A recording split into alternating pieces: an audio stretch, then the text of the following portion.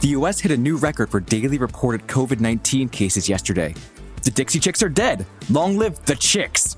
And we've got BuzzFeed's own Chief Executive Advice Giver, Stephen LeConte, answering your questions about your partner's shitty friends, dealing with your parents, and whether you really do just need to dump him. The date, June 25th, 2020. The time, News O'Clock. Hey there, everyone. I'm Hayes Brown. And I'm Casey Rackham. Welcome to News O'Clock. Before we dive in, I just got to pour one out for our good friend Charles Entertainment Cheese, pizza rat extraordinaire for years and years. Chuck E. Cheese apparently has filed for bankruptcy protection after several decades of enriching children's lives. I definitely went when I was a kid. I don't know if I went multiple times, but I remember going at least once, and I loved it. Oh my God. Wait, Casey, time out. Yes. I first of all, I'm actually kind of impressed that you have been once. I was kind of betting when I first saw this and we first wanted to talk about it that you would come back here and be like, Chuck E. Cheese, I know, I always heard about it, but I never went. Okay, what about you makes me think that I wouldn't go to Chuck E. Cheese? Please tell me about my personality as a child. Why was I not at Chuck E. Cheese, Hayes? Because you didn't eat hamburgers. I don't know. Your childhood was different. It's about the pizza at Chuck E. Cheese.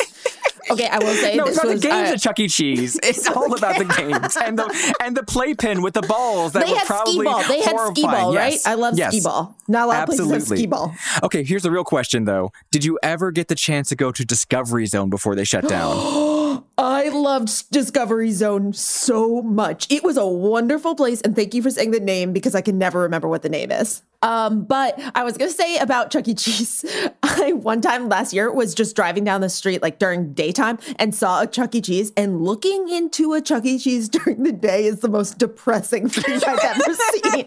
Oh my God. And it was empty and sad. It was truly depressing. It kind of feels like if you see someone in there, it's like seeing someone at a bar at 2 p.m. It's like, yes. Is your life okay? I don't think it is. Okay. It is time for the TLDR, the most important headlines for the day, brought to the top of your feed. Here are 3 things you need to know today. 1. Yesterday, the U.S. saw the highest number of new novel coronavirus cases reported in a single day, over 36,000.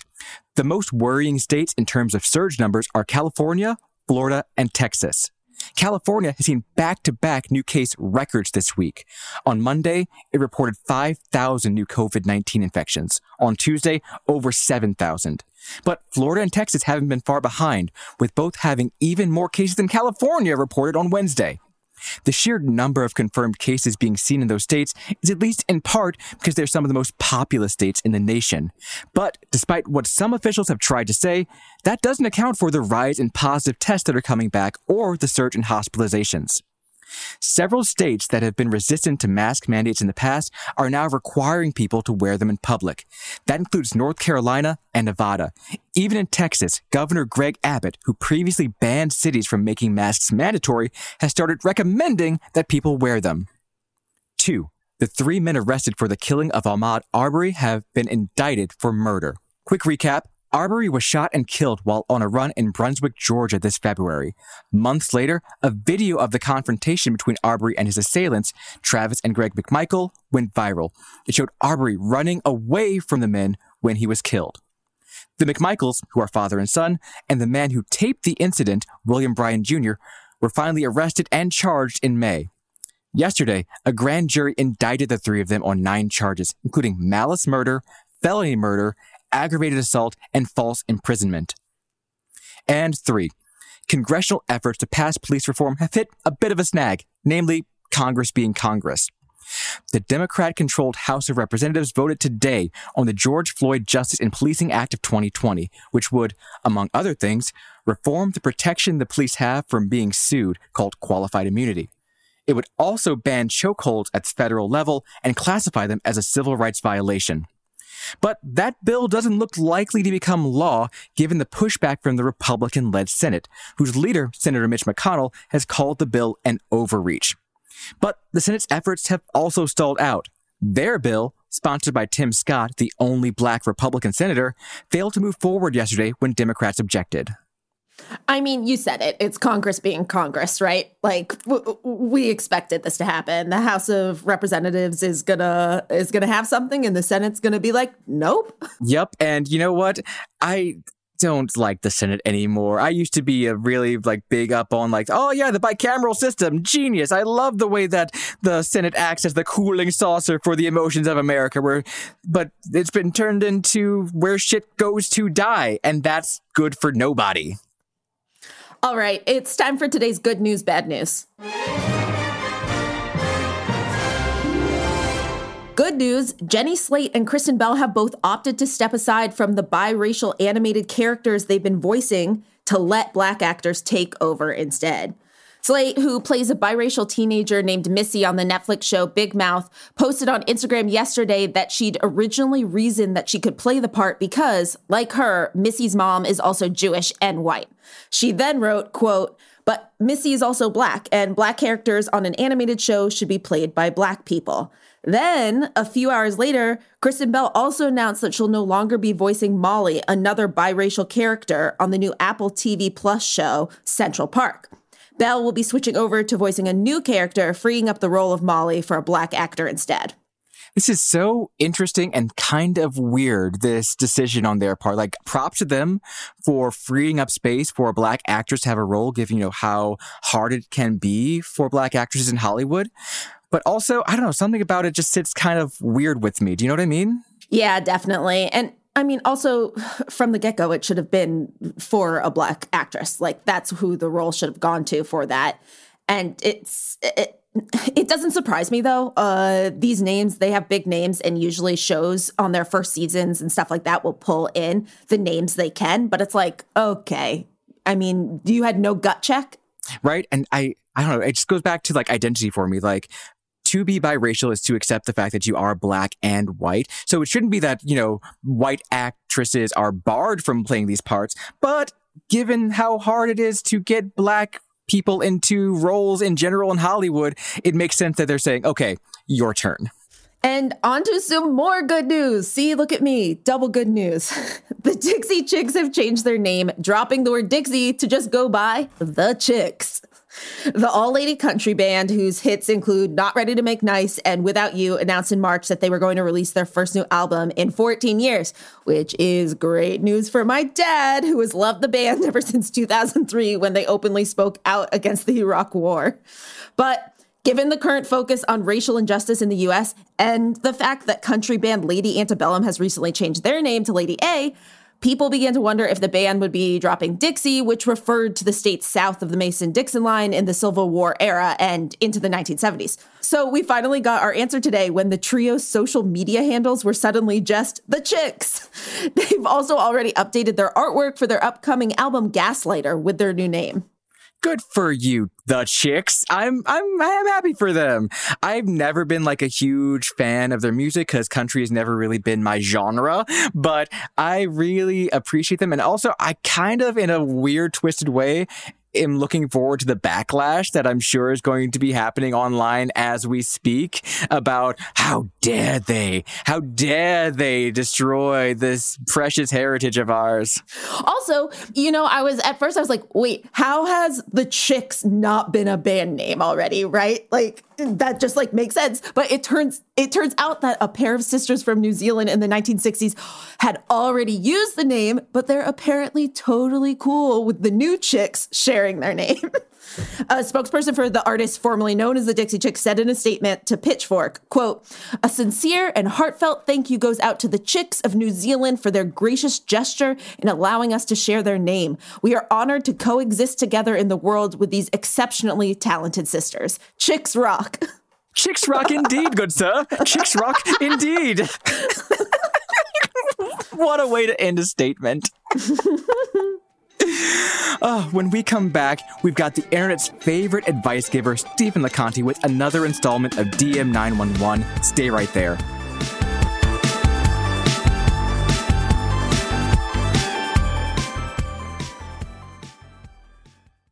At SheFit, we're tired of hearing new year, new you, fat-burning secrets, and lose weight fast. The only thing you need to lose is self-doubt. The body you're in deserves respect, love, and support. Support you're not getting from your current sports bra. It's time to experience the only sports bra that actually does its job and outperforms the most popular brands on the market.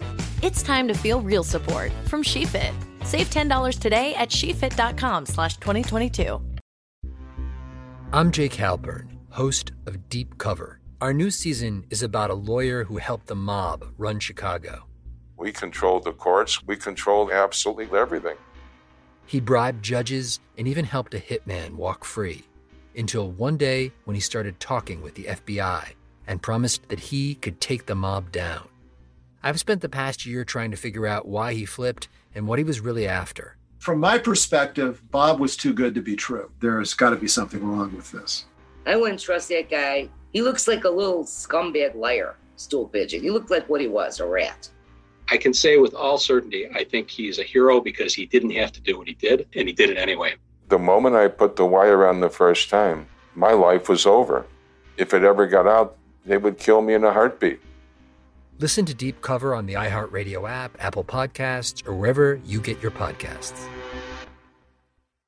Give us your attention, we need everything you got fast. Waiting on reparations, we be the illest podcast. Tune in every Thursday, politics and wordplay. We fight for the people cause they got us in the worst way. From the Hill to Brazil, Bombay to Kanye. From the left enclave to what the neocons say. Every Thursday, cop the heady conversation. And break us off with some bread cause we waiting on reparations.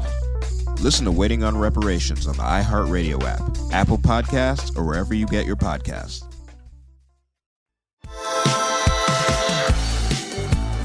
Welcome back. Today we've got another installment of DM 911, dishing out the best advice we can to you, the listeners. With us again to answer your questions is BuzzFeed writer and expert advice giver, the one, the only, Stephen LeConte. Welcome back, Stephen. Hi, guys. Thanks for having me. If you haven't gotten the chance to hear from him on our show before, Stephen keeps his DMs open on Twitter and Instagram, so anyone can ask him for help with their problems. So, Stephen, first we're going to do a classic round of DM 911 to get your advice on a couple of dilemmas that people wrote to you about. And then we're going to play a little game. Sound good? Sounds good to me. Okay, here's the first one. I'm staying with my parents during quarantine, and they have been fighting and arguing non-stop. Although I'm a grown adult, this has me extremely uncomfortable. They make petty and snide comments toward one another, and then my mom tries to tell me everything like she should a friend. While she and I are close, this is definitely something I don't want to be a part of. How do I approach this and let them know I'm uncomfortable hearing about this? Well, the first thing you need to do is the obvious thing. You have to tell your mom and dad calmly but firmly that you don't want to be dragged into their arguments and that you can no longer be the sounding board when one of them wants to vent about the other, period.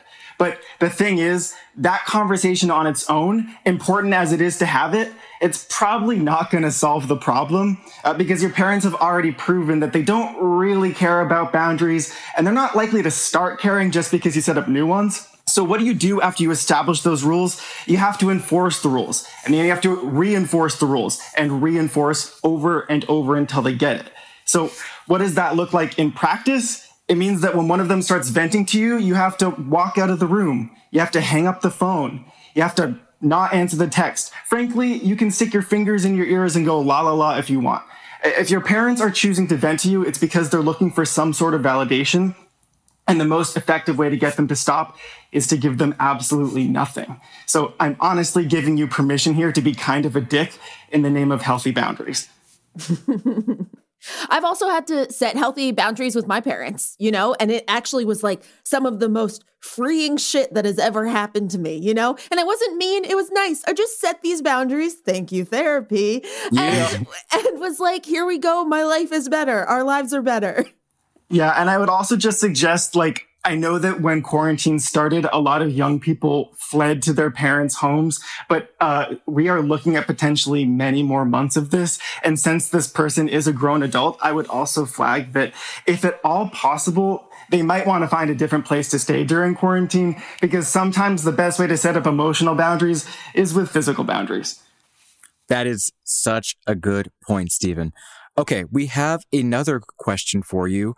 This one says, hello, I have been dating my boyfriend for almost 5 years now. I don't feel the same way about him anymore. I'm not happy in this relationship and I don't see a future with him. The problem is he's my best friend and I'm comfortable telling him anything.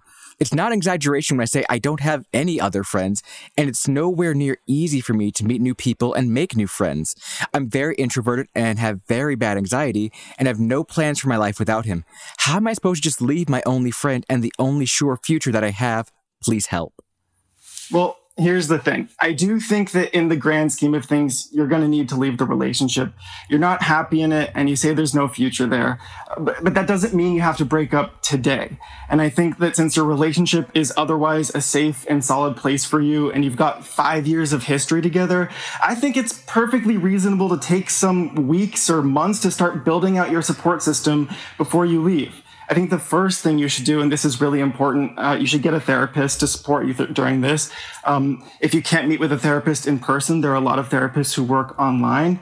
If you have any close family, I would let them know what's going on and probably let them know about your plans to probably leave.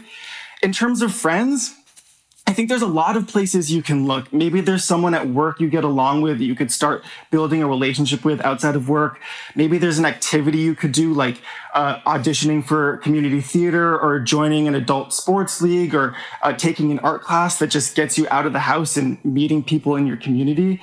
There's also a lot of special interest groups on websites like meetup.com has all of these different groups based on every hobby or interest you could imagine.